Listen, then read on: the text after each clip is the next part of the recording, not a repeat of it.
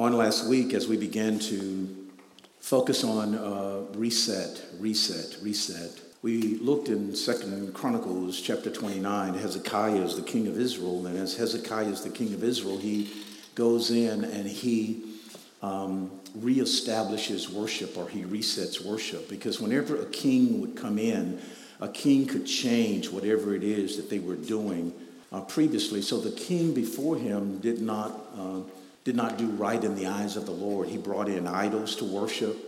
And so when Hezekiah at 25, he became king, Hezekiah began to clean out the temple, and he began to bring order back to worship. And so because he changed the order of worship, Israel began to prosper and progress. It was interesting that under the previous king that their progress was not what they thought it should be.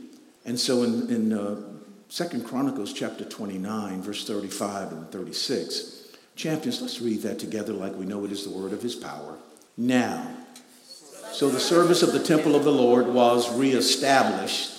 Hezekiah and all the people rejoiced at what God had brought about for his people, because it was done so. What was it done? It was done so what? Quickly. It was done so what? Quickly. It was done so quickly. And so the Bible says he reestablished worship in the house of God. And the word reestablish, when you look at it in the Hebrew, it is the word reset. And so he reset order in the house of God. He reset the order of worship. And so before that, people couldn't experience God's best simply because that they were going to worship, but the worship or the body was out of order. And so he reset it and put it back to God's original intent. Now, we know that there are times in our own lives that we need a reset. We need a reset. And most of you have had to reset your cell phones, where over time, as you use it day by day, that your cell phone would pick up spyware, malware, and just other stuff. It would get things in your cookies that would be remembered, and it would slow down your progress. And so you would have to reset it. And by resetting it, you bring things into alignment, and then the system begins to run much better. You get the best out of the operation simply because you have done a reset. And so, too, in our own lives over time, many times the enemy is not affecting what you do, but you've picked up some stuff over the years that have slowed down progress, and therefore it needs to be reset. And so there are 4 things that we'll talk about, and we're going to take our time. We're not going to rush it and say we need 2 weeks or 4 weeks or 6 weeks. We're going to take our time and see where God takes us. Amen? And so there are several things that I'll talk about that need to be reset. And we started on last week talking about reset thinking. So this week I would say that my focus in this particular message would be reset thinking part 2. And we're going to go a little bit further because we're just setting the table right now.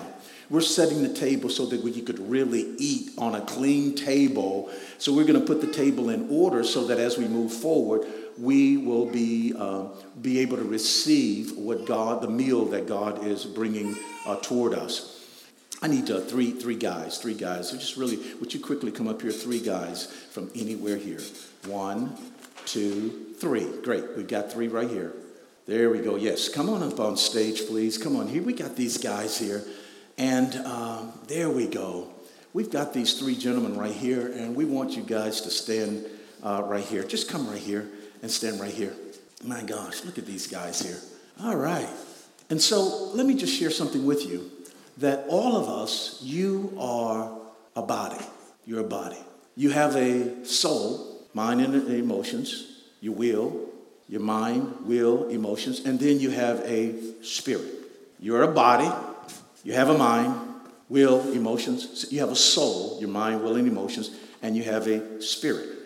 Now, as we look at this, the body, and as you look at the body, and you recognize that the body does have will and have a soul. and the body has a spirit. But when you look at yourself in the mirror, you only see Julius. Although Melvin is there, and although Horace is there, you see Julius. Why? It's because when you take a selfie, this is what you're going to get, Julius. Now, stand next to each other. Now, so what happens here is that whenever Julius wants to do something, whenever he wants to go someplace, he can't do it by himself. What he has to do is he has to talk to Melvin. And Julius says to Melvin, Melvin, I'd like some ribs. And Melvin says, okay. Okay, I'm getting them. That's me there. Julius says, I want to sleep late. Melvin says, okay. So Julius can't do anything except by Melvin agreeing to what he is going to do. Now, once you get saved, you get a spirit. But everything else remains the same. The only thing that is different is the spirit. Now, because now the spirit is different and Horace is now on board, Julius now wants to do some stuff. And he looks and he says that, you know what? Wow, look at her. And Melvin now has to decide.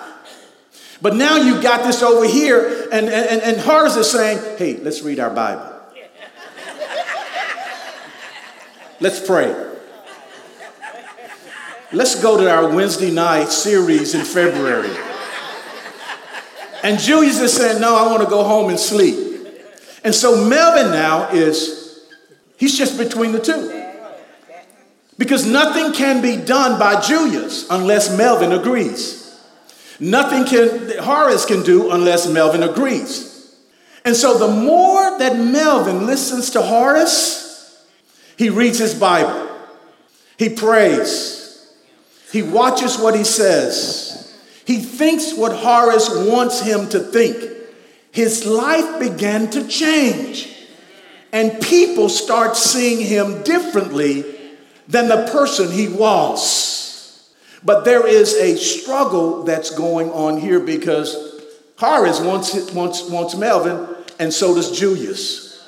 But whoever controls the thinking controls the man. And so if Horace can control Melvin, then Melvin starts looking just like Horace. But if Julius can control Melvin, then Melvin starts looking just like Julius. No change. And so notice what happens here is that there's this struggle and there's this war, and nothing will happen until Melvin decides which way he will go. Thank you, guys. Now,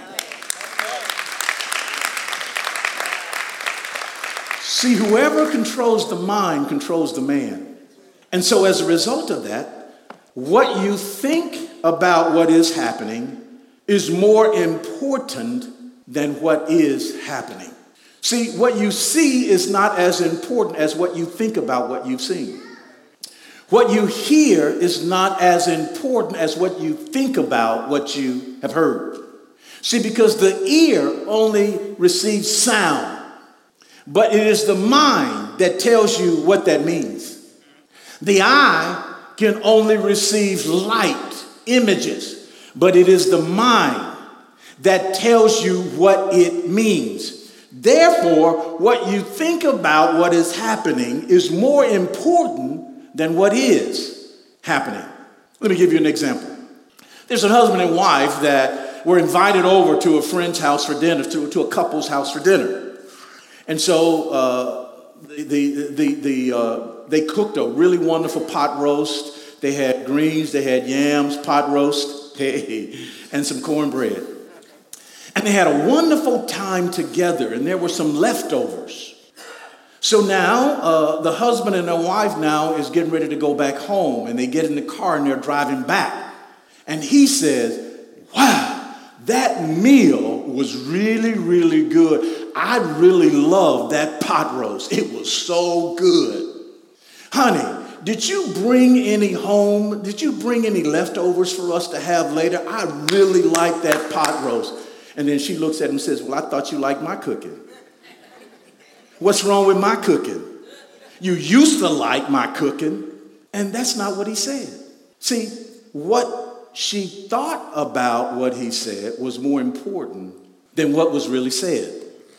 And so we see this and we recognize then that it is our thought that gives meaning to what we see. It is our thought life that gives meaning to what we hear.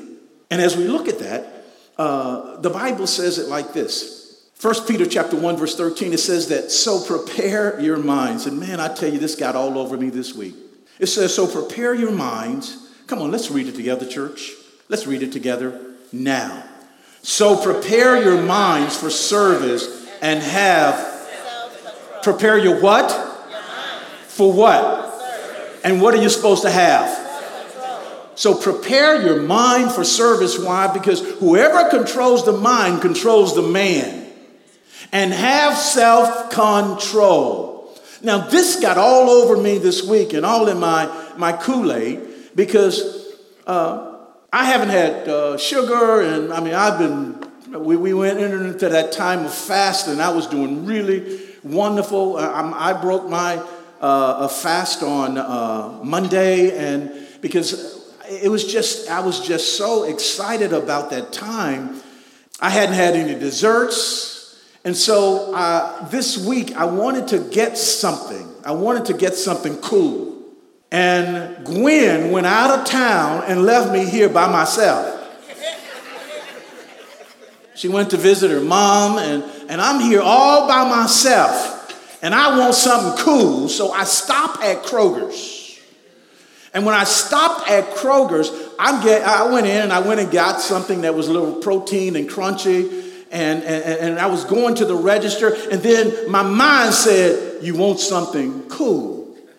And I kept walking to the register, and then in my mind it said Skinny Cow. Get a box of Skinny Cow. And I go, no. And I said, Skinny Cow. And next thing I know, I'm right over there in the refrigeration, getting some Skinny Cow out. I find a box of Skinny Cows. And I put it, and I bring it to the front, and I pay for it, and I go to the car, and I live 9 minutes from Kroger. But when I got in the car, my mind said, you want something cool, go on and eat one now. So I opened up the box while I'm driving, and I opened up the pack, and I ate one Skinny Cow. And then my mind said that, oh, that wasn't enough, you need another one. I opened up and ate my second Skinny Cow. I'm not home yet. My mind says you need another one. I go in the box, open up my third Skinny Cow. I've had 3 Skinny Cows before I ever made it home. I'm not home yet, and my mind says that, you know what, you could eat all 6 of them. Look at this. It's only 150 calories. That's 900 calories. That's the same as a double quarter pounder with cheese. And then I realized I'm being played. And I was almost home. I said, no! I am not having another one. I'm going to exercise self-control. And I had to get home. And when I got home, I took it out of the bag and I had to put them in the freezer, and I left them there and haven't touched one since. Self-control. After I ate 3 of them in 9 minutes. When Gwen got home on yesterday, I said, honey, we have 3 Skinny Cows in there. And she says, no, thank you. I thought I might be able to eat one with her. So I want you to see this. The Bible says, prepare your mind for service and have self-control. Have self-control.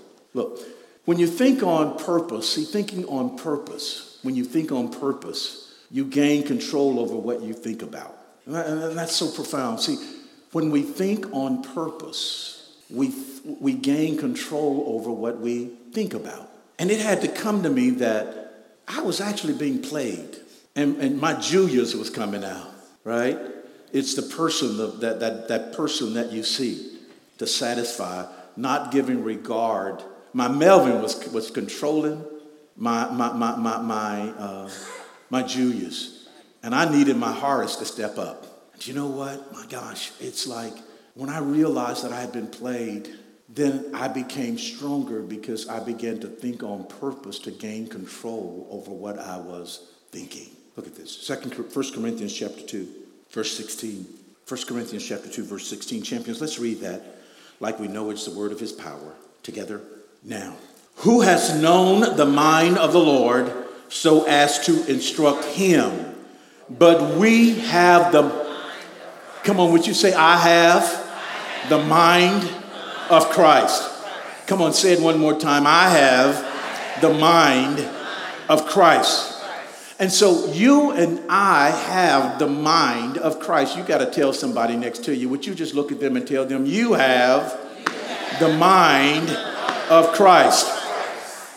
So now if we have the mind of Christ, we need to understand how Jesus thinks.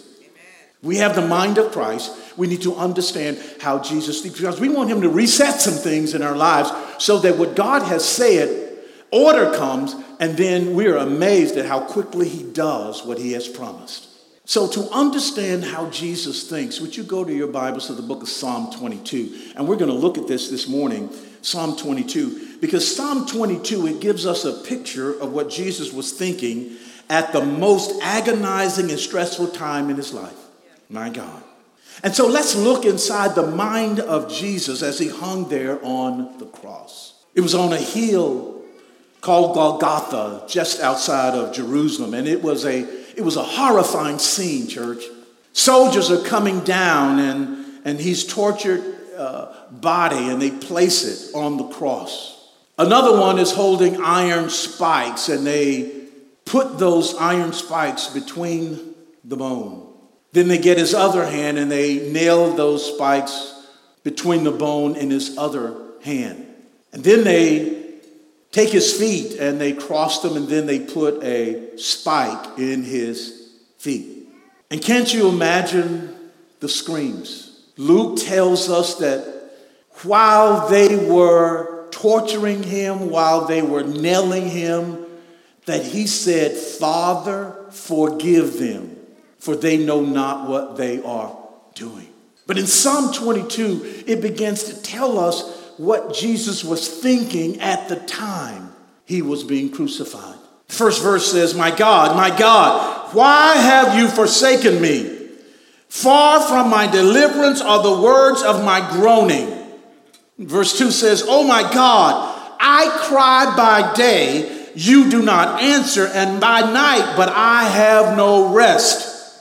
And so what Jesus was experiencing was worse than what he had anticipated. And at this particular time, he feels abandoned by his Father. He suffered all night long, and now it is morning, and he is still suffering. And as he's still suffering, he recognizes that God is not giving him any relief from his pain or any relief from death. And he's asking God, hasn't that been enough yet? God, isn't that enough? Isn't that enough? Hasn't the debt been paid? Is it paid yet? Because of what I have gone through. But he doesn't change. He does not look at God as having doing something wrong. Look in verse 3. He says, yet you are holy, O you who are enthroned upon the praises of Israel. Jesus knows that God is holy. And he's unlike anybody else. And the anger of God towards sin was great. Jesus recognized that, and so it was not enough yet. Verse 4, he says, in you our fathers trusted. They trusted and you delivered them. To you they cried out, just as I am crying out, and they were delivered. In you they trusted and were not disappointed. Now, he's saying that, look, it seems like I'm not being trusted as those who trusted you before. He's saying that I'm not being treated like Abraham was treated, and Isaac was treated, and Jacob was treated, and Moses was treated, and David was treated. I am not treated like them. And he's looking at this and he's saying, surely, God, you would have delivered them from their pain and relief from their death by now. But notice in verse 9 and 10, he says, yet you are he who brought me forth from the womb. You made me trust when upon my mother's breast. Upon you I was cast from birth. You have been my God from my mother's womb. And so notice this, that Jesus now, he's on the cross, he's in pain, he is near death, and he looks back over his entire life and he says, all my life I've trusted you. All my life you've been my God. And I've worshiped you, I've served you all my life, and I know that you delight in me.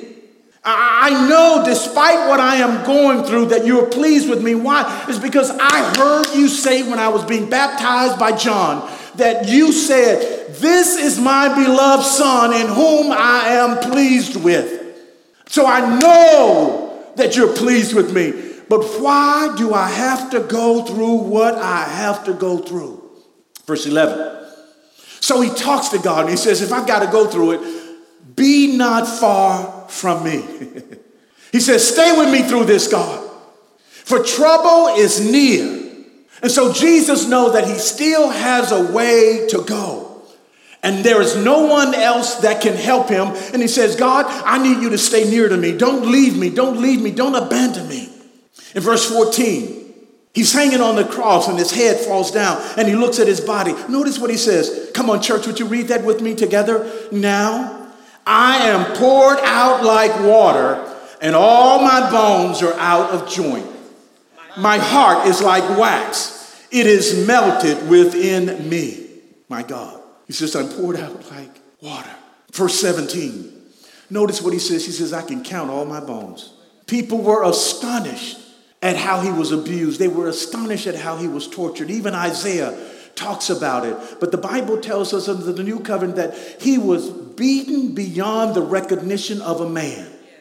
The Bible says that they could look at him and they could not even recognize that he was a human because he was beaten so badly. And he's on the cross now, not even being able to be recognized as a man. And yet he's talking to God and he's saying, even in the midst of his pain, he says, forgive them for they do not know what they're doing. But God, don't leave me because the end is not near yet. And I've got some people that are looking to even do worse to me. Don't leave me. And he says that I can count all my bones. But look at this in verse 22. He knows God has heard him. He knows what the end is going to be. He knows what's going to happen. Why? Because he's already told the story. But Jesus is just living out the story. And in verse 22, he says, come on, would you just read that with me one more time? Read it together now. He says, I will tell of your name to my brethren. In the midst of the assembly, I will praise you. He's like, God, I know that you've heard me. God, I know that you're going to raise me up. And so I'm going to go and I'm going to tell Peter. I'm going to tell John. I'm going to tell Matthew. I'm even going to tell my brother James and Doubting Thomas of what you have done. I'm going to tell him of your love. I'm going to tell him of your power. I'm going to tell him of the salvation that you have accomplished. And he knows he's being heard. Notice what he's thinking about. He knows God will raise him up. He knows this will save those who trust in God. And he thinks about the praise and the glory of God and how much he should receive. Isn't that amazing? Jesus is in so much pain, but he's thinking about giving praise to God. Jesus is going through his situation and circumstance that is necessary, but he's still thinking about how to praise God. And he says that, oh, I know you're going to raise me up. And when you raise me up, I'm going to get into that room and I'm going to praise you and declare your goodness and your greatness. And I began to think about this and I would go, my God, how can someone think like that when they feel like that? Then Jesus moves and he began to think about the blessing. And notice what he says here. Those who seek him will praise the Lord. Let your heart live forever. He's on the cross. He's suffering. And he's saying, let your heart live forever. Look, he's on the cross going through all that pain, but he was thinking about our eternal life as he was dying on the cross. He was thinking about me. He was thinking about you. He was thinking about you. He was thinking about you. And in the midst of his pain, he began to think about his purpose, not his pain. Why? It's because when you think on purpose, you gain control over what you think about.